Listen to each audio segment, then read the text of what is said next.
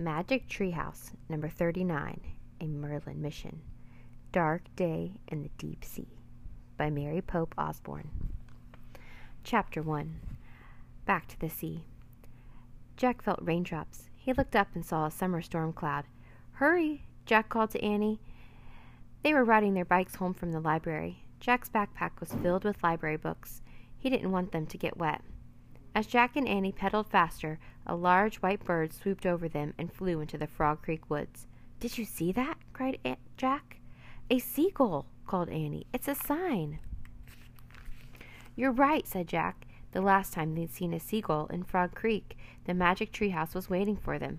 "The woods," Annie said. Jack and Annie bumped their bikes over to the curb. The rain fell harder as they headed into the woods. Their bike tires bounced over the rough ground, crushing leaves and snapping twigs.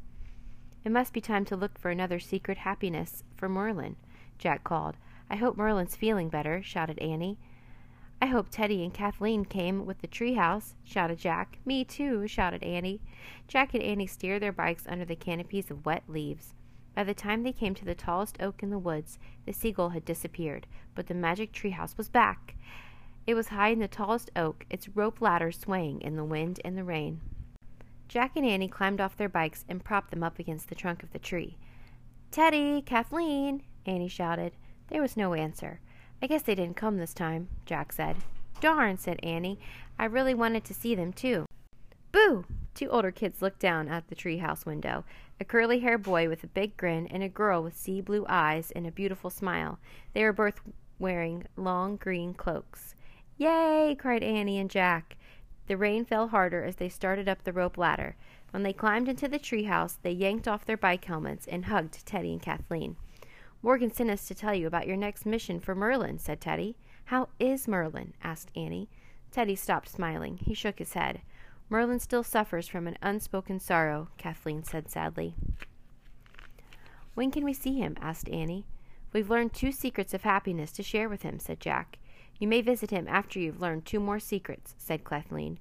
"Morgan believes 4 is the magic number that will ensure success." "We have come to send you on your search for the 3rd secret," said Teddy. Kathleen took a book from under her cloak and handed it to Jack and Annie. "From Morgan's hands to our hands to yours," she said. Jack took the book from her. The cover showed waves crashing on the beach. "Wow," said Jack. "We're going to the ocean?" "Yes," said Teddy. "That is where you will next search for the secret of happiness." "The ocean always makes me happy," said Annie. "Once Jack and I traveled to a coral reef and swam with dolphins. And we ran into an octopus, but he was so nice and shy but the shark we saw wasn't shy," Jack broke in. "It was big and a hammerhead." "Oh my," said Kathleen. "We took a ride in a mini sub," said Annie. "It was so cool." "Until it started to leak said Jack. "We had to escape," said Annie. "Yeah," said Jack. "We tried not to splash so the shark wouldn't notice us." "We had so much fun," said Annie. Kathleen smiled. "Well, I hope you will not find the same fun on this journey," she said. "But in case you do, you have your wand to help you, do you not?" asked Teddy. "The wand of Dionysus?" "Of course," said Jack. "I always carry it, just in case." Jack reached into his backpack and pulled out the silvery wand. It was shaped like a spiraled horn of a unicorn. "You remember the 3 rules?" asked Kathleen. "Sure," said Jack. "To make magic, we use a wish with only 5 words. And before we use the wand, we have to try our hardest," said Annie. "And the wand can only be used for the good of others," said Jack, "not just ourselves." "Exactly," said Teddy. "I wonder who the others will be in this mission," said Annie. She looked at Teddy and Kathleen. "Maybe you guys?" "I fear not," said Kathleen. "You must find the 3rd secret on your own.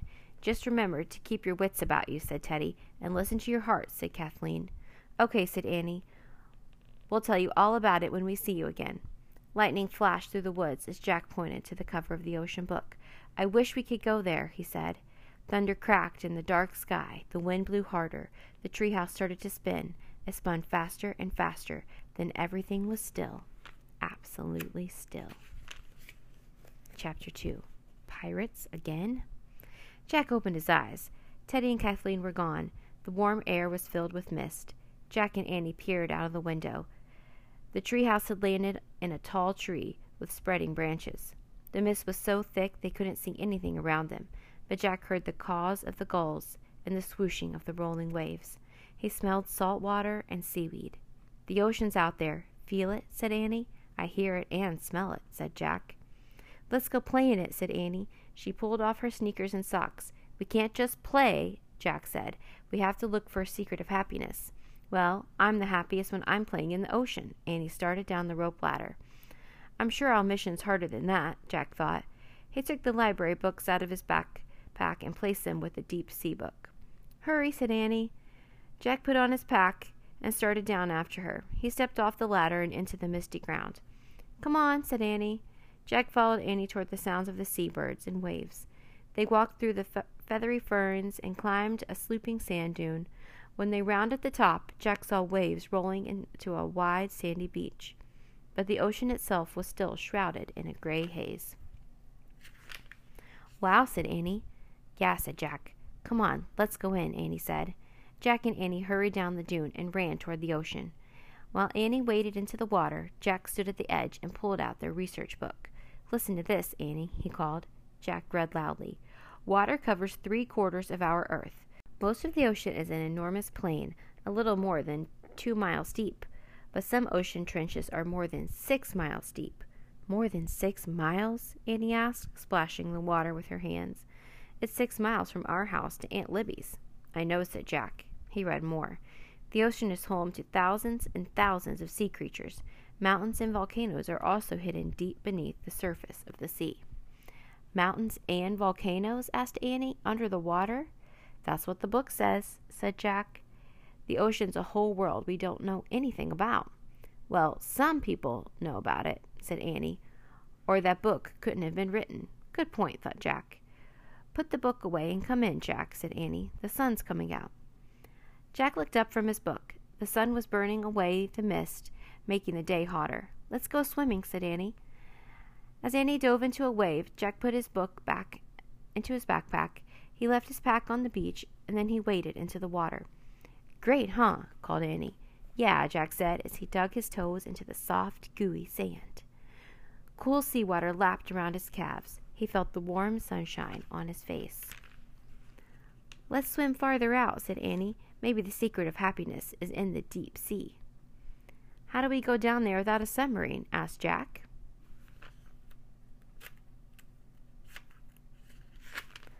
"The wand," said Annie. "Maybe it will turn us into a fish or something." Jack closed his eyes and pictured the darkness of the deep filled with thousands of weird creatures. "But the wand can only be used if we've tried our hardest." "I don't think we've done that yet," he said. "Oh, right," said Annie. "Plus, it has to be for the good of others." "So first we have to do is find some others," Jack said, his eyes still closed. "Jack, you won't believe it," said Annie. "What?" Jack answered dreamily. "Take a look." Jack sighed and opened his eyes. The mist had cleared a bit, and the day was becoming bright and hot. "I think we just found the others," said Annie. She pointed out to sea. Jack shaded his eyes and squinted. Through the wave sunlight, he saw a large wooden ship with 3 tall masts. "Whoa," he breathed. "That's a ship from a long time ago." "Yeah, remember when we ran into the pirate ship?" said Annie. "This ship looks the same, doesn't it?" "Oh, no," said Jack. "Pirates again?" "Look, a rowboat's leaving the ship," said Annie. "Oh, man," said Jack. "It's heading toward us," said Annie. "Just like the other time, remember? The pirates came ashore and chased us. Remember Pinky, Stinky, and Captain Bones?" "Don't panic," said Jack, panicking. He splashed around in the water and ran up onto the beach. "Where should we go?" asked Annie, hurrying after him. "To the treehouse," said Jack. He grabbed his backpack. "But the pirates climbed up into the treehouse," said Annie. "Pinky and Stinky found—" "Forget Pinky and Stinky," said Jack. "Let's just get out of here." Jack and Annie charged toward the sand dune. They raced up over the top and ran through the tall ferns and grass until they came to the rope ladder. "Up, up!" cried Jack. Jack and Annie climbed into the treehouse. "Pull up the ladder," said Jack. Together they hauled the rope ladder up after them. "Where's the Pennsylvania book?" said Jack. He looked around wildly for the book that always took them home. He grabbed it and found a picture of Frog Creek. Wait, don't make the wish yet," said Annie. She was looking out of the window. "I'm not sure these guys are pirates." Clutching the Pennsylvania book to his chest, Jack looked out of the window with Annie. There were 3 men in the rowboat. The boat rode to the top of the wave and came close to the beach. 2 of the men scrambled out and dragged the boat from the shallow water onto the sand. They both wore huge, bulky vests over their white puffy sleeve shirts. They wore round, white hats and white pants rolled up to their knees. "Those two don't look at all like Pinky and Stinky," said Annie. "You're right," said Jack. "Pirates never wear such clean-looking clothes." "And look at that third guy," said Annie. The third man stepped out of the boat, carrying a butterfly net. He pulled off his bulky vest, revealing an old-fashioned suit and a bow tie. "He definitely doesn't look like a pirate," said Annie. "Yeah," said Jack. "He looks like he's never been on a boat before in his life." As the two sailors pulled the rowboat farther onto the beach, the man in the bow tie picked up a stick. He started poking at clumps of seaweed. "What's he doing?" asked Jack. The man dropped his stick and picked up something small from the sand. He studied it for a moment. Then he knelt down, pulled out a small book out of his pocket, and started to write. "Who is he?" said Jack. "I don't know," said Annie, "but one thing's for sure. Pirates don't carry butterfly nets or write in notebooks." "You're right," said Jack. He put down the Pennsylvania book. "So what's going on?" "Let's go find out," said Annie. She dropped the rope ladder back to the ground and started down. Jack grabbed his pack and hurried after her. Together they ran barefoot over the hot sand and through the feathery ferns. They climbed to the top of the sand dune and looked down. The three men were still at the edge of the water while the big ship drifted offshore. "Hey, look, you can see the name of the ship," said Annie. Jack peered through the haze and read on the side of the ship, "HMS Challenger." "I'll look it up," he whispered. He pulled out their research book and searched the index. "It's here," he whispered. He found the right page and read, "The HMS Challenger." HMS stands for Her Majesty's Ship. Was a British naval vessel that served as the first dedicated scientific exploration ship in the history of the world. "Oh, man," said Jack, looking up. "That is so cool." "Yeah, read more," whispered Annie. Jack read on. From 1872 to 1876, the HMS Challenger circled the globe exploring the dark depths of the ocean. There were over 200 seamen and 6 scientists on board. "So we landed in the 1870s, said Jack, looking up again. "And that guy with the butterfly net must be one of the scientists," said Annie. "Come on, let's go meet him." Before Jack could tell her to wait, Annie darted down the sand dune. "Hey, guys," she called. She waved her arms. "Hi!" The three men whirled around. Their eyes grew wide and their mouths dropped open. They looked at Annie as if they were staring at a ghost. Chapter 3. A Creature Named Henry. Jack threw their book into his pack and quickly ran to join Annie. "Hi," he said to the three men. "Don't be afraid," said Annie. "We come in peace." The three men kept gawking. Who are you?" one of the sailors sputtered. Jack and Annie walked closer. "I'm Jack, and this is Annie," said Jack. The man in the bow tie stepped forward. He had a long mustache and a big friendly smile. "My name is Henry," he said. "I came ashore to look for rare butterflies, plants, and shells, but it seems I have found a rare creature called a Jack and an Annie instead." "And we found a rare creature called a Henry," said Annie, giggling. "That's what we named the pteranodon when we went to the time of the dinosaurs." "I beg your pardon," said Henry. She's teasing," said Jack. "What an unusual wit," said Henry, his eyes sparkling. "Well, you have not only found a Henry, you have also found a Joe and a Tommy, the 2 able seamen who rowed me here." "Hi, Joe and Tommy," said Annie. She gave the 2 sailors a big smile, but Joe and Tommy didn't smile back. They were both scowling. "Where are you from?" Joe asked suspiciously. "Frog Creek, Pennsylvania," said Annie. "Where is that?" asked Tommy. "America," said Jack. "How nice," said Henry. "Why are you here?" We're on vacation," said Annie. "We camped with our family back there somewhere." She waved vaguely. "Vacation?" said Henry. "Our parents like to vacation in really way out of the way places," said Annie. Henry chuckled. "Americans." "Are you a scientist from the HMS Challenger?" Jack said. He was eager to change the subject. "Why, yes," said Henry. "I am one of the team trying to solve the riddles of the deep." Jack loved the sound of that, riddles of the deep. "What kind of riddles have you solved so far?" he asked. "Well, for one thing, we've learned that the ocean floor is absolutely teeming with life," said Henry. "You didn't already know that?" asked Annie. "We thought it was probably the case," said Henry. "But mind you, many people can't imagine that life can exist in the icy darkness of the deep. In fact, some still believe there is no floor to the ocean at all. They think that the sea goes down forever." "Are you serious?" said Annie. "Ha! I guess I'll be letting them know that most of the ocean is not more than 2 miles deep.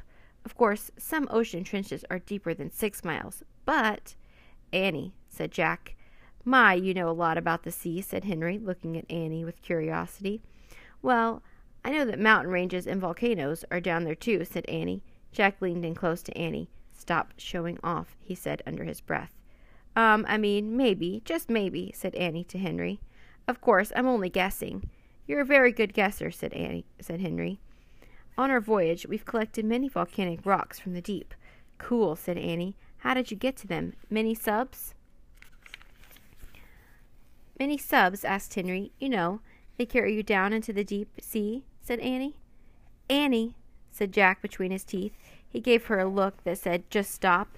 Jack was pretty sure many subs hadn't been invented by the early 1870s. He quickly changed the subject again. "And you study butterflies too?" he said, pointing to Henry's net. "And seashells?" "Indeed I do," said Henry. "In fact, I came ashore to search for a rare shell just now, and I think I may have found its cousin." He opened up his book page that showed a pencil drawing of the shell. "Would you like to help us look for more?" asked Annie. "Why, thank you," said Henry, "but I have quite successfully found what I came for. We'll be going back to the ship now." "Oh, please, can we visit the HMS Challenger?" Annie blurted out. "Out of the question," said the sailor named Joe. "Well, said Henry. "Sir, the captain would never approve of bringing children on board." Tommy broke in. "It's absolutely against the rules." Henry looked at Jack and Annie. Jack didn't want to break any rules, but at the same time, he really wanted to visit the ship. "We'd really like to learn about the sea exploration," he said. He gave the scientist a hopeful smile. "We promise not to get in anyone's way," said Annie, "and our parents like us to learn new things." Henry turned back to the two seamen. "Surely such a bright and curious young people should be allowed to visit our ship," he said. "Since we'll be drifting and dredging in this area all day, we can return them to shore before nightfall." Joe and Tommy frowned at each other, but Joe finally gave a quick nod. "Yay!" Annie said. "Thanks," said Jack. "We promise we won't cause any trouble." "See that you don't," said Henry with a smile. "Joe and Tommy, would you mind lending our two visitors your life preservers?" "Never fit 'em, sir," said Joe. "Well, we must do what we can to keep them safe," said Henry. The two seamen grudgingly handed Jack and Annie their bulky vest. "So these are old-fashioned life preservers," thought Jack. The vests were made of blocks of cork tied together. Even though Jack buckled his tightly, it hung low on his body, almost slipping off. "I'm afraid they are rather big," said Henry, "but still, they might save you should we capsize." "Don't worry," said Annie. "We're really good swimmers." "We should go now, sir," Joe said impatiently. "Yes," Henry said. "Let's be off." Joe and Tommy pushed the rowboat into the shallow water. While Jack and Annie had been talking with Henry, the water had turned choppy. Dark gray clouds had rolled in, hiding the sun. "Climb in after me," Henry told Jack and Annie, and they followed him into the rowboat. Jack's backpack wouldn't fit over his life jacket, so he clutched the pack to his chest as Joe and Tommy pushed the boat farther into the ocean. The sailors jumped in, picked up their oars, and began rowing back to the ship. Chapter 4. Off the ship. "The wind's against us," Joe said, as he and Tommy rowed. Even after the boat moved past the breakers, it kept bouncing up and down in the swell of the waves. Water splashed over the sides and soaked Jack's clothes, but Jack wasn't worried about the wind or the water. He was worried about being seasick, because the waves of nausea had started to come over him. "Sorry, it's a bit tough going," Henry said. "We can take it," Annie said. "We hope," thought Jack. The last thing he wanted to do was throw up, especially in front of Joe and Tommy. "We should get back just in time to see the men haul up this morning's catch," said Henry. "This is so much fun," said Annie, her eyes shining as the little rowboat bobbed up and down. Jack wasn't having any fun at all. To keep him from being sick, he gripped his backpack, closed his eyes, and gritted his teeth. "Every day we make new discoveries," said Henry. "Off the coast of Argentina, we found 100 new species. Giant worms several feet long, shrimp the size of lobsters." "Caught them in our nets, didn't we, Joe?" "Aye," said Joe, as he pulled out the oars. "But the creature that's never been caught is the one of these mates should be worried about." "What creature is that?" asked Annie. "The great monster," answered Tommy. Jack opened his eyes. "What? You mean like a shark?" he said. "No, no, lad. 'Tis much worse than a shark. Even the 24-foot tiger shark that's been following us," said Tommy. The sailor blinked nervously. Whoa, a 24-foot tiger shark, thought Jack. He looked at the dark water for a shark fin. Aye, this monster's much bigger than any shark, shouted Joe. They say it looks like a cross between a dragon and a gigantic starfish. Nay, more like a floating nest of snakes, mate, Tommy said with a shudder. They'll say it'll curl around your body and strangle you to death. A floating nest of snakes? Annie asked. Jack gulped. He turned to Henry. Have you seen the monster? He asked the scientist. Henry shook his head. I've never seen it, he said, but a few of our crewmen claim they have glimpsed something monstrous in these waters just yesterday. Don't be scared, mate, said Joe. If we see a monster, we'll hurl our harpoons. We'll shoot him with our cannons, said Tommy. He and Joe laughed loudly. Maybe the sailors on the ship are just trying to scare the scientists, Jack thought hopefully. Why else would they be laughing? When they reached the SMS Challenger, the rowboat drew alongside the big ship, rocking on the water. Jack gripped his pack tighter as more waves of seasickness washed over him. You go first, mate, Joe said to Jack. You're looking a bit green. Clutching his pack under one arm, Jack grabbed the sides of the ladder. He held on tightly and climbed from the wooden hull of the ship up to the top deck. Annie came after him, then Henry, Joe, and Tommy. When they were all on the deck, the two seamen hauled up the rowboat. Jack took a long, deep breath. Though the large ship rocked in the wind, it wasn't nearly as bad as the small rowboat's movements on the waves. Looking around the deck, Jack saw a team of sailors working. Some were coiling thick ropes, others were hauling up strange-looking buckets. Jack turned to ask Henry what the sailors were doing, but Henry was staring at a tall man in a white uniform and a heavy-set older man in a dark suit, who were walking briskly toward them. The two men were frowning. "Oh, no," murmured Henry. "Prepare to meet thy doom." "Who are they?" asked Annie. Before Henry could answer, the man in white shouted, "What have you done this time, Mr. Mosley?" Jack moved closer to Annie. He clutched his pack to his life vest. "Well, Captain, started Henry. "Goodness, what have you brought up from the sea now, Henry?" the portly man asked. "A four-legged, four-armed creature of the deep?" "Yes, Professor. It's a Jack and Annie from America," said Henry. "I found the creature vacationing on the island." The portly man smiled. "Oh, I see. I thought perhaps it was a monster that was sighted by some of the men yesterday." "The monster again," thought Jack. "The ship is not a place for children, Mr. Mosley," the captain said gruffly. "Yes, I know, sir," said Henry, "but these two are extraordinary. They hardly seem like children at all. They're quite independent and have great knowledge of the sea. I thought it might be permissible to bring them aboard for the afternoon and then return them to shore." "I'm afraid it goes against the ship's rules," said the captain. "It's not Henry's fault, Captain," Annie piped up. "We begged him to let us visit your ship." "Ah, did you now?" the portly man asked, his eyes twinkling. "Why is that?" "We love the ocean," said Annie, "and we'd really like to learn about the sea exploration, sir," said Jack. "Well, you've come to the right place," said the man. "Allow me to introduce myself. I am Professor Thomason, the scientific director of the Challenger." "The professor is one of the world's most renowned experts on the ocean," said Henry. "Wow," said Annie. "Well, I don't know about that," the professor said modestly. But he put his thumbs in his vest and began speaking as if he were giving a lecture. "Since the beginning of time, the secrets of the deep have been hidden from us, but now, with our expedition, we have learnt many things." "Like what?" asked Jack. "We have used miles and miles of steel wire to measure the depth of the sea," said the professor. "We have lowered thermometers to measure the temperatures in the deep. Perhaps the most important of all, we are learning about the amazing creatures who live in the dark regions far beneath the ocean waves." "That is all well and good, Professor," the captain broke in, "but I want these children off this ship immediately, before the weather gets worse. Do you hear me, Mr. Mosley? Off the ship." Chapter 5. Ooze. The captain turned and strode away. "Sorry, friends," Henry said to Jack and Annie, "but the captain's in charge." He looked around. "I see Joe and Tommy are helping the men bring up the ketch now. As soon as they are free, I will ask them to take you back to shore. I am very sorry." "That's okay," said Annie. "You did what you could. Before you young people leave, perhaps you would like to see today's specimens?" asked the professor. "Sure," said Jack and Annie together. "Then come along," said the professor. Every single day we make new discoveries. Hurrying with Annie across the deck, Jack couldn't wait to see what had just been brought up from the deep. They followed Henry and the professor to a team of sailors pulling up large nets. The nets were shaped like giant bags with mops attached. "What are those mops for?" asked Annie. "They sweep up the sea animals from the floor of the ocean," explained Henry. "We pull them from the pitch darkness into the light of day," said the professor. "That must scare them," said Annie. But the professors didn't seem to hear her. "Over the years we have hauled up tens of thousands of specimens," he said.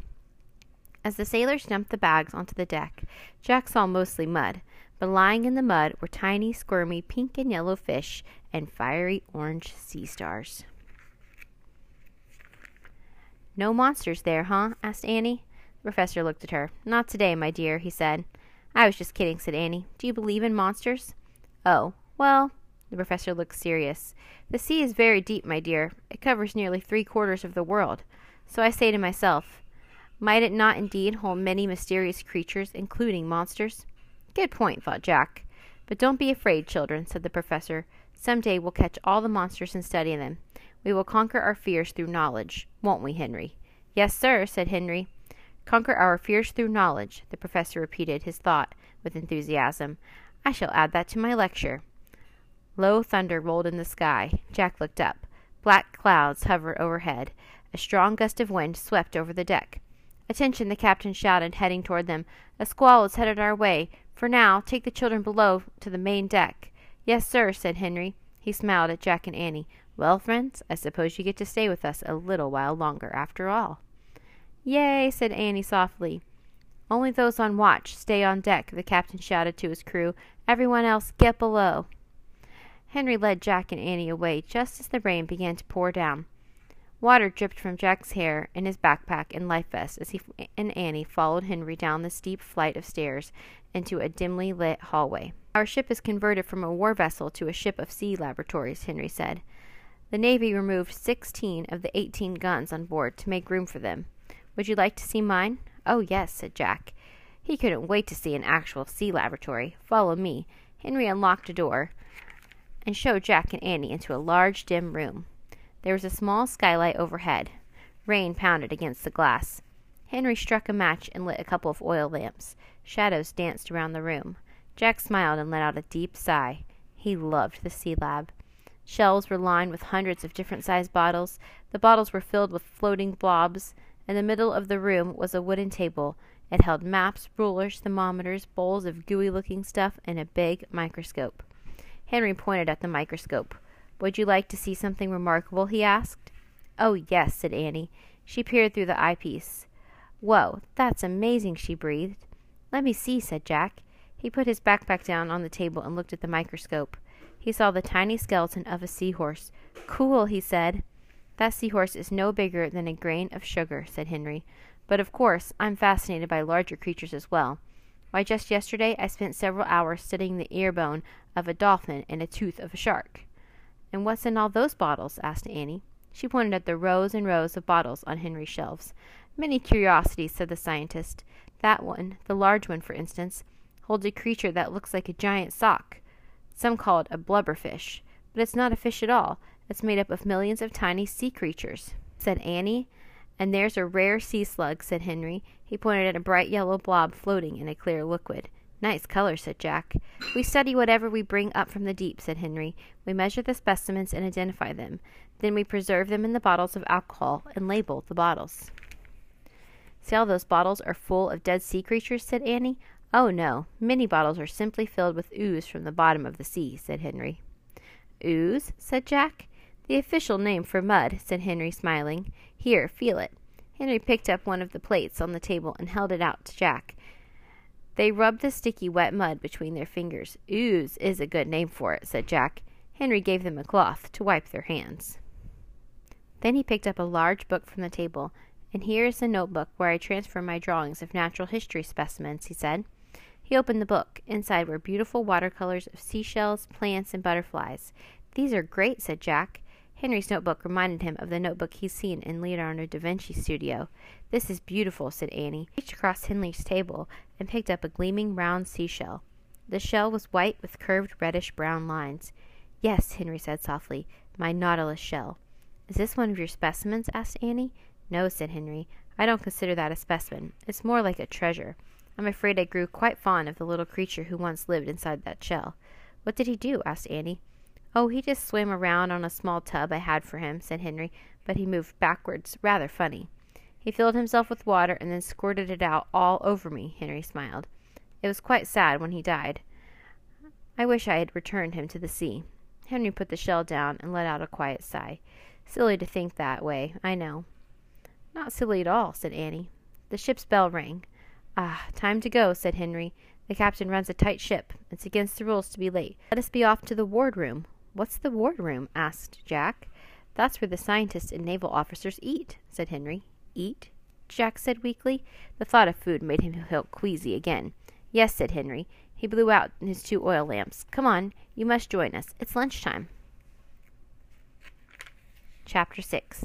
Pea Soup. Henry led Jack and Annie out of the sea lab, locking the door behind them. Then he led them the way through the hallway and down another flight of steep steps. In the faint light of the lower deck, Jack saw naval officers and scientists streaming through a door ahead. He, Annie, and Henry lined up behind them and filed into the wardroom. Still wearing their bulky life vests, Jack and Annie sat awkwardly on a long bench in front of a table. Many of the men stared at them with curiosity. The professor smiled, but the captain did not look happy. I think our friends might join us for lunch, sir, Henry said to the captain. I promise they will return to shore after the storm. Very well, said the captain. Immediately after the storm. Aye, aye, sir, said Henry. He turned to the other officers at the table. Gentlemen, may I introduce Annie and Jack from America? They are adventurous travelers. Hi, murmured Jack and Annie. The officers and scientists nodded politely. Sailors in white uniforms acted as waiters, bringing plates and cups to the table. What are we having for lunch? Annie whispered to Henry. The usual, said Henry, sighing. Salted meat, pickles, dried biscuits. This is not good, thought Jack. He was right. When he was served, he could hardly look at his food, much less eat it. He was thirsty, though. So he reached for his cup and took a big, long sip of water. Jack immediately spit the liquid back into the cup. It was unbelievably sour. He gagged and coughed. Then he looked up. Everyone was staring at him, including the captain. Excuse me, Jack said, wiping his mouth. His face felt hot and from embarrassment. You just guzzled your lime juice, lad, said the professor. Most of us take it in small sips. Lime juice? Asked Annie. Why? It prevents scurvy, said the professor. Every day we all drink a cup of lime juice for vitamin C. Otherwise we get sores and rotten teeth. Yuck, said Annie. Henry smiled. You won't get scurvy if you eat fruits and vegetables, he said, but it is hard to keep vegetables and fruits fresh aboard a ship. Jack couldn't think about eating or drinking anything at the moment. All of it, especially the pickles, made him feel even queasier. The rolling of the ship didn't help either. The waves seemed to be getting worse, he said to Henry. They do indeed, said Henry. They turned and looked out at a small round window. Can't see a thing. It's as thick as pea soup out there. Oh no, Jack groaned to himself. Please don't talk about pea soup.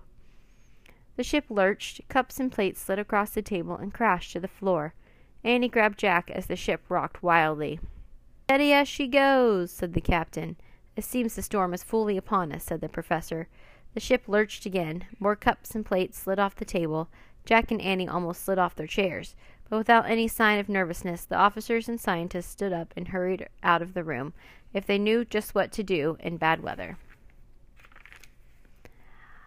I'll take you down to the hold, Henry said to Jack and Annie. We'll wait there until the waves calm down. The ship pitched violently as they stood up from the table, holding on the back for their life. Henry steered Jack and Annie out of the wardroom. Jack nearly slipped on the wet floor. His bare feet crushed some soggy biscuits and pickles. He tried not to think about it. Out in the dark hall, the wind howled down the stairwell from the top deck, spraying them all with ocean foam. I must go secure my lab, Henry shouted to Jack and Annie. He pointed to the stairs. Go down one more flight. I'll join you when I can. We'll come with you, said Annie. 'Tis better to be safe, said Henry. Follow the others quickly. I'll come soon. Henry unlocked the door to his lab and disappeared inside. Come on, let's go down, said Jack. He grabbed Annie's hand and pulled her toward the stairwell. Officers and sailors were all heading down the steps ahead of them. Just as Jack and Annie started down, the ship lurched again. Jack's stomach lurched with it. He covered his mouth. I am definitely going to be sick, he thought. He really didn't want to throw up on the stairs or in front of the captain and the others. "You go down. I'll be right there," Jack shouted to Annie. "Why? Where are you going?" Annie yelled. "Just go down," said Jack. Then he whirled around and charged up 2 flights of steep steps to the top deck. When Jack stepped onto the deck, the rain was pounding, the wind was howling, and the waves looked like dark mountains. Sea foam was blowing everywhere. He knew at once he had made a mistake. Better to be embarrassed than drown, he thought. Just as he turned to go back down the steps, Annie burst onto the deck. "Jack," she cried, "what are you doing?" Jack forgot all about throwing up. "I made a mistake," he shouted. "We shouldn't be up here. Go down. I'm coming with you. We have to go back down." He pushed Annie toward the stairwell. A giant wave crashed over the side of the ship. Jack fell and slid across the foam-covered deck. It was impossible to see anything. The wind was screaming. Jack tried to stand, but wearing his clumsy life vest, he couldn't get back on his feet. Jack finally hauled himself up, but just as he did, another giant wave broke over the side of the ship. The ship rolled again, and Jack fell to his knees. Another wave crashed over the deck. Jack was swept up by foamy water and tossed overboard into the churning sea. Chapter 7. Help! Jack plunged down into the sea. The water was freezing cold. He bobbed back up to the surface, choking and coughing. The life vest kept Jack afloat, but the waves kept hammering him. "Help!" Jack shouted. Thoughts of the 20-foot tiger shark and the mysterious monster shot through his mind.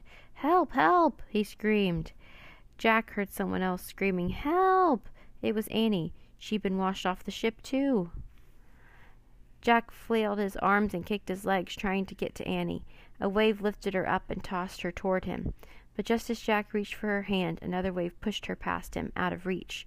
"The wand, Jack!" Annie shouted. "Use the wand!" The wand, Jack thought. The wand of Dionysus. Where is it? In his backpack. He didn't have his backpack. Where was his backpack? "Jack, the wand!" Annie yelled. "I don't have it," Jack shouted. His voice was lost in the roar of the storm. Jack kept flailing and kicking and trying to reach Annie again. Jack felt his cork life vest coming loose. Another wave crashed over him, and one side of the vest slipped off his arm. Jack clutched the vest, trying to keep it on, but the waters kept pulling and tugging. The sea itself now seemed like a monster. As Jack desperately fought the water, he saw another life vest floating free on the waves. It was Annie's. Where was she? "Annie!" screamed Jack. As she looked around, he lost his fight with the sea. A wave washed his vest right off him. Then another wave crashed down on his head and pushed him down into the deep. Jack held his breath, and he plunged through the black water. He thrashed his arms and kicked his legs, trying to get back to the surface. His head popped up above the waves, and he took one deep gulp of air before another wave washed over him, and he went under again. Jack kept kicking and trying to swim, but the fight to get back to the surface was too great. Just when he was about to run out of air, he felt something curl around his waist. Then he felt himself being lifted toward the surface. Jack's head popped up above the water again. He opened his mouth and gasped for air.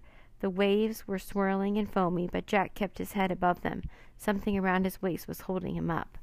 Jack couldn't breathe and couldn't think at first. He was trying too hard. But then he saw something spreading across the water near him. It looked like a giant gray umbrella with dark spots over it. Rising above the center of the umbrella was a huge, round head. It had yellow eyes with black pupils. Stretching out from the umbrella were tentacles, lots of tentacles, all connected by a thick web of double rows of suckers on each one. A giant octopus, Jack thought with horror. It was much bigger than the octopus they'd seen a long time ago. At this time, a tentacle of the huge creature was curling around his waist. "Help!" Jack screeched. He tried to pull himself free from the thick, rubbery arm. The giant octopus held him tightly. Jack looked around wildly. Where was Annie? "Jack!" Annie shouted. Jack saw her. One of the octopus tentacles had lifted Annie above the surface of the water, too. Jack's relief at seeing Annie was matched by his terror. "We were caught!" he cried. "Try to escape!" Jack kept trying to break free from the huge tentacle, but the more he fought, and the tighter the grip of the octopus became. "Don't fight him, Jack," Annie yelled. "He's rescuing us." Jack couldn't think straight. Was she crazy? "He'll strangle us and pull us back under," he shouted. "We have to fight him." "No," shouted Annie. "You're wrong. Can't you see? He's saving us from drowning." "He is?" thought Jack. Jack tried not to panic. The octopus arm around his middle felt firm, but he could tell that it wasn't trying to strangle him. It actually felt like it was hugging him, circling him like the inner tube, holding him above the water. Jack saw the creature's huge yellow eyes fixed on him. As Jack stared back into his eyes, he knew what Annie was saying was true. The creature wasn't trying to hurt him. Instead, the octopus looked very concerned. He looked curious, too, and even a little shy. Staring back into the eyes of the octopus, Jack found himself smiling. As he and Annie kept bobbing up and down the arms of the octopus, all of Jack's fears vanished. This was the weirdest rescue he'd ever experienced. "Hi, you," Annie said to the octopus. "We come in peace." Jack felt so dazed he started laughing. Annie laughed too. Even the octopus looked amused. Their laughter was interrupted by the blare of a horn. Jack heard men shrieking and shouting. He looked up and saw the HMS Challenger heading toward them. Chapter 8. Monster of the Deep. Sailors were on the top of the deck. They were yelling and pointing. The giant octopus loosened his hold on Jack and Annie. "The ship," Jack gurgled before slipping under the water. His head popped up. "Swim back to the ship," he shouted to Annie. Jack and Annie started swimming. The sky was still covered with clouds, and the sea was still rough, but arm over arm they swam until they got close to the ladder in the side of the ship. "Ahoy!" someone shouted from above. Jack looked up and saw Henry and the professor standing up at the top of the ladder. "Climb up!" yelled Henry. "Hurry, children, hurry!" cried the professor, "before it comes back." Jack swam as fast as he could to the ladder. He got to Annie at the same time. They pulled themselves onto the ladder and climbed. When they reached the top, Henry and the professor helped them onto the deck. Henry wrapped wool blankets around them. "Thank goodness you are saved," said the professor. "I thought you were below in the hold," said Henry. "Why did you end up in the water?" "The storm, the waves," gasped Jack, shivering. "The waves threw us overboard," said Annie. "Why were you up on deck?" said Henry. I was seasick," said Jack. "I followed Jack, and the big waves came crashing down and washed us into the water," said Annie. "Our life vests saved us at first," said Jack, "but then they came off." "Then the octopus saved us," said Annie. "The monster saved you?" said the professor. "No, not a monster," said Jack. "A giant octopus." "Yes, the monster of the deep." "I do not think it saved you, boys," said the professor. "It is a miracle it did not eat you and your sister alive." No, he's not a monster. He didn't try to do any of that," said Jack. "He did save us," said Annie. "He held us up above the water." "Really?" said Jack. "He kept us from drowning. Then he got scared away by the ship." "We didn't even thank him, Jack," said Annie. "We didn't have a time to say goodbye."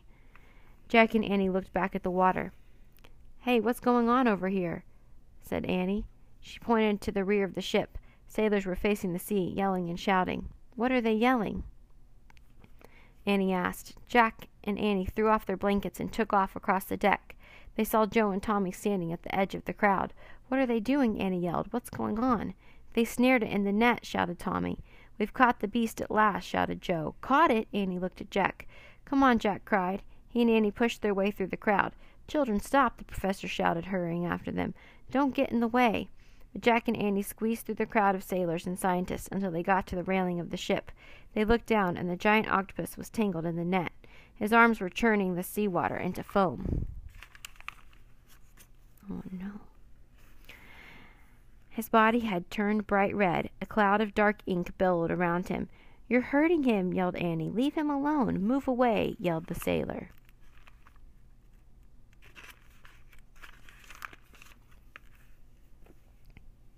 Some of the sailors were yelling mean things at the octopus. Others seemed terrified. Even the captain was caught in the panic. "Stand back," he shouted. "It could be powerful enough to sink the ship." "That's crazy," yelled Jack. "Leave him alone." "Its tentacles are as hard as steel," shouted one of the sailors. "No, they're not," cried Annie. "They're soft. They saved us from drowning." But everyone kept shouting. "Hungry for human flesh. Devour a man in one bite. Thirsty for blood." "He's not any of those things," yelled Annie. "Throw the harpoons," yelled the sailor. "Get your axes, swords, and knives," yelled another. "Ready the guns," said the captain. "No!" screamed Annie. "No!" roared Jack. "The children are right," shouted the professor. He and Henry had squeezed through the crowd, too. They were standing behind Jack and Annie. Jack felt a rush of relief. "The professor says we're right," yelled Annie. "Do not destroy it, Captain," roared the professor. "Haul it on board. On board?" "Capture it alive and whole," said the professor. His eyes gleamed. "So we can study it." "No, no, let him go," said Jack. "Just let him swim away and be free." "Please," screamed Annie, "let him go." But neither the professor nor the captain seemed to hear Jack and Annie. They were too busy arguing over what to do with the giant octopus. "We must kill it, Professor," said the captain. "It could grab the hull and drag the ship down to the bottom." "But science needs it alive," said the professor. "At least till we've examined it." By now the octopus had gathered his long arms around himself as if for protection. Annie burst into cheers. "Henry, help him," she sobbed. "Don't let them kill him or capture him." Henry looked upset too. "Excuse me, sirs," he shouted. "Excuse me. The girl is right. We should let him go." But no one was listening to Henry either. "Jack!" cried Annie. She grabbed Jack. Tears were streaming down her cheeks. "Save him. We have to save him." "What can we do? We've tried everything," said Jack. Then he remembered. His own words helped him remember, and Jack knew exactly what to do. Chapter 9. Think, think. "Where's my backpack?" Jack yelled to Annie. "What?" Annie said. "My backpack," said Jack. "Don't worry about that now," said Annie. "We have to—" "The wand! The wand!" Jack interrupted her. "Oh," said Annie, "the wand! We have to find my pack. Fast," said Jack. Jack and Annie pushed past the sailors crowding the railing. They ran across the deck. "Did you bring it onto the rowboat?" yelled Annie. "Yes, no, I don't know," said Jack. "I can't remember." "Think, think," said Annie. Jack tried to think as they ran around the upper deck of the ship. "Did I have it in the rowboat? What happened in the rowboat? I felt sick in the rowboat. I hugged my backpack in the rowboat. I remember," Jack shouted. "I was holding on to it when we first came aboard." "Then it's here somewhere," said Annie. "The wardroom," said Jack. "Hurry," cried Annie. Jack and Annie raced down 2 flights of steps. They looked in the wardroom. Jack's pack wasn't there. "Henry's lab," said Annie. "Yes, yes, it's in there," Jack cried. "I remember now. I left it on the table. I put it down when I looked through the microscope." Jack and Annie ran up the flight of steps to Henry's lab. They tried to open the door, but it was locked. "We need Henry," said Jack. "We don't have time," said Annie. "We don't have a choice," said Jack. Jack and Annie charged back up the stairs to the upper deck. The crew was still gathering at the end of the deck, yelling and shrieking about the octopus. Henry was coming toward them. "Henry, help us," said Annie. She raced to Henry and grabbed him by the arm. She pulled him toward the stairs. "You have to unlock your lab. We have to get Jack's pack. It's life or death. Hurry, hurry." "Why? What?" sputtered Henry. "We'll explain later," said Jack. "Just hurry," said Annie. Henry looked baffled, but he walked quickly and led Jack and Annie down the stairs. They nearly pushed him across the hall toward his lab. The scientist pulled out his key and unlocked the door. Jack and Annie burst into the lab. "Yay," said Annie. Jack's pack was on the table. Jack grabbed it and tore it open. He pulled out the wand of Dionysus. The silver spiraled wand gleamed in the dim light of the room. "What is that?" asked Henry. "We'll explain later," said Annie. "Come on, let's go back up," said Jack. "No, we don't have time," cried Annie. "Use it now, Jack. Say something now, before they heard him." Jack held up the wand. "5 words," said Annie. "I know," said Jack. "But what 5 words? This was their only chance." "Hurry," said Annie. "I am," said Jack. "But we can't just save him this one time. We have to make sure the ship never, ever tries to hurt him or others like him again." Jack closed his eyes. He pictured the giant octopus, his umbrella-like body and long tentacles, a gaze of his yellow eyes. A gaze had curiosity and shyness. Jack thought of the sheer wonder of the octopus's existence. The giant sea animal was incredibly amazing. He was like a miracle. Jack wished he and Annie could explain the miracle of the octopus to everyone, but no one would listen to them, unless— "Hurry, Jack, say the words," said Annie. "Make them hear the truth." The words had burst out of Jack. "What?" said Annie. "Make them hear the truth," said Jack. His eyes still shut tight. "That's my wish. Make all the guys upstairs hear the truth about the octopus." "What are you talking about?" said Henry. "What is that stick you're waving?" Jack opened his eyes. He shook his head at Annie, but she didn't see him. "It's a magic wand," Annie said to Henry. "Actually," said Jack, trying to think of something else to say. Oh, yes, I see," said Henry. He smiled sadly. "You're pretending like children." "We are children," said Annie. "Come on, Jack. Let's go tell them the truth." Chapter 10. The Heart of the Ocean. Jack put the wand back in his pack. Then he and Annie charged out of the lab with Henry behind them. The 3 of them climbed back up the stairs. When they stepped onto the deck, they heard the sailors still shouting and yelling. Jack and Annie raced across the deck. They pushed through the crowd until they got to the railing. The octopus was still in the net, bright red, and hiding his head in fear. The sailors had gathered weapons. Some were aiming harpoons. Others stood by with knives. Some pointed pistols. "Stop!" cried Annie. "Stand back!" the captain yelled at her. "You must bring it up alive," begged the professor. "I beg you to let me examine it before you slay it, Captain." Before the captain could answer, someone hurled a harpoon at the creature. It missed and landed in the water with a splash. "No!" yelled Annie. "Listen to us," Jack yelled in his loudest voice. "You have to hear the truth." He stood up on the bottom rung of the ship's railing so everyone could hear him. "Don't touch him," he shouted. "He's not going to hurt you. He deserves to live peacefully in the sea. He's a miracle of nature." But no one was listening to Jack. No one even turned to look at him. "Stop! Hear us," said Annie. "We speak the truth. Leave him alone." "Remove the children," the captain said. "Now." Tommy and Joe grabbed Jack and Annie. "Let us go. We have to talk to them," yelled Annie, kicking and flailing. She and Jack broke loose from the sailors. "She's right. They have to hear the truth," yelled Jack, running toward the railing. "He's okay where he is. He's different from people, but he's a miracle." Again, no one seemed to hear him. "The magic's not working," Annie cried to Jack. "I know," said Jack. He was desperate. No one was hearing the truth. What was wrong? He and Annie had followed the rules. They were trying to help others, not themselves. They had tried their hardest first, and Jack had used only 5 words. "Look!" a sailor shrieked. "Look at the monster!" Jack and Annie looked back at the water. The giant octopus had uncovered his head and raised it out of the water. "Lee!" The sound was breathy and whispery, as if it came from the wind. The members of the crew lowered their weapons and stepped back in awe. It speaks," shouted a sailor. "Me!" The sound was wild and shrill, as if it came from the deep forest. "Go!" The sound was hollow and haunted, as if it came from an ancient gong or a bell or a drum. "Home!" The sound was unbearably sad, as if it came from the heart of the ocean. "I'm no monster." The octopus fell back onto the water. All the seamen and scientists stared in wonder and in terror. Then Annie's voice rang through the silence. "Did you hear him?" he said. "Let me go home. I'm no monster." The crew looked at each other in shock. "That's what he said. I heard it," one man said. "Heard it with my own ears." "I heard it too," said another. "Me too," said another. "It's a sign," said a sailor. "We can't hurt him." "Or any other like him," said the another. All eyes turned to the captain. He stood still for a moment, staring down at the giant octopus in the net. The captain looked at the professor. The professor seemed stunned. He opened his mouth, but no words came out. The captain looked at Jack and Annie. "Please hear him," Annie said. "He told you the truth." The captain stared at the octopus for a long moment. Then he raised his hand. "Free him," he said softly. The sailors slowly put down their harpoons, axes, pistols, and ropes. "Sir, I request permission to cut the creature from the net," Henry said to the captain. The captain nodded. "Permission granted, Mosley," said the captain. "Help me," Henry said to Jack and Annie. "Sure," said Jack. "We'll come too, mate," said Joe.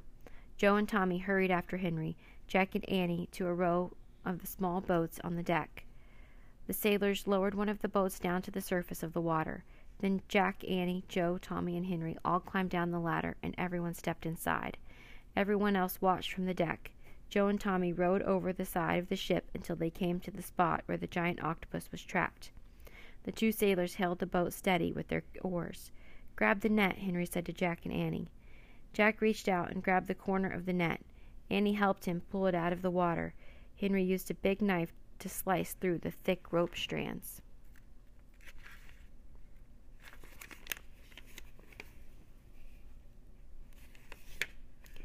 Even though the rowboat rocked violently, Jack didn't feel sick at all.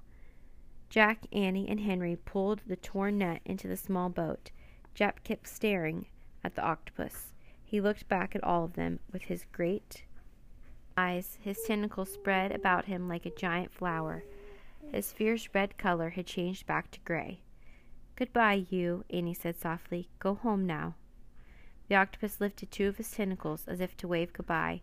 Then he slipped under the surface of the water and vanished. Chapter 11. Goodbye, mates. Jack looked up. The captain, the professor, the crew members were all gazing silently down in the water.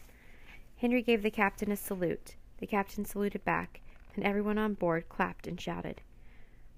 Overhead the clouds had disappeared as if the curtain had been pulled away from the sky. Pink and red swirls of light streaked the blue. The cheering died down. "Let us disturb these waters no more," commanded the captain. "Unfurl the sails. Get the steam up in the boilers." Henry turned to Jack and Annie. "While they prepare the ship, shall we return you to shore?" he asked. "Yes, please," said Annie. Jack just nodded. He was totally exhausted. As Joe and Tommy started rowing back toward land, the wind shifted and died down to a breeze. "I predict a fine, clear night tonight," said Tommy. "And tomorrow, too," said Joe. "The wind should be brisk." "A good time to sail," said Tommy. When they drew close to the shore, Tommy and Joe both jumped out of the boat, splashing through the shallows. They pulled the boat up and onto the beach. Jack and Annie hopped out. Henry climbed out after them. "Thanks," Jack said to the sailors. Henry walked with Annie and Jack up to the dunes. "Are you sure you'll be all right?" he asked. "What will you do when the night comes on?" "Don't worry," said Jack. "We'll be back to our parents before dark." "You," Henry said wistfully. "I wish I could be back to my own family before dark." "I hope you keep having a good voyage," said Annie. "And I hope you learn a lot," said Jack. "Bye." "Wait, before you go," said Henry, "I want to give you something." Henry reached into his pocket of his vest, and he took out the beautiful nautilus shell. "The real reason I ran into my lab when the storm came was to get this," he said. "I didn't want to risk losing it. But now I would like to give it to you." "Oh, no, Henry, you love it. You keep it," said Annie. "I do love it," said Henry, "but I want you two to have it. Today you taught me, no, you taught all of us an important lesson. It is a dark day in the deep sea when we cause innocent creatures to suffer. The professor said we can conquer our fears through knowledge, but you taught us that our fears can be best conquered through compassion. Even we scientists must never forget to have compassion for all living creatures. My compassion for the little creatures that once lived in the shell made me very happy." "Oh man," thought Jack, "that's the secret." Henry held out the gleaming nautilus shell, and Annie took it from him. "Thanks, Henry," said Annie. "We promise to take very good care of it." "Thank you," said Henry. He brushed his hand across his eyes. "Well, I must say good-bye now. Enjoy the rest of your vacation." Henry saluted them. Before Jack and Annie could say anything, the scientist turned and walked briskly back to the rowboat. "Let's go," Annie said to Jack. Jack and Annie walked around to the dunes and headed through the seagrass to the rope ladder. Then they climbed back into the treehouse and looked out of the window. The rowboat was gliding over the shimmering water and the sunlit sea, headed back to the HMS Challenger. "Goodbye, mates," said Jack. "Our mission," said Annie, as if she just remembered. She looked at Jack. "We didn't discover a secret of happiness." "Yes, we did," said Jack with a smile. "Henry said it. A secret of happiness is having compassion for all living creatures." "Compassion?" said Annie. "Yeah, that means the feeling of sympathy and love for them," said Jack. "Oh, sure," Annie said matter-of-factly. "Loving other creatures makes me really happy. I wonder why some people don't get that." "I don't know," said Jack. "Too bad they have to see a miracle first, like an octopus talking," said Annie. "I know what you mean," said Jack. "The octopus was just being an octopus is the real miracle." Annie smiled. "And Henry's seashell, the little creature inside him too," he said.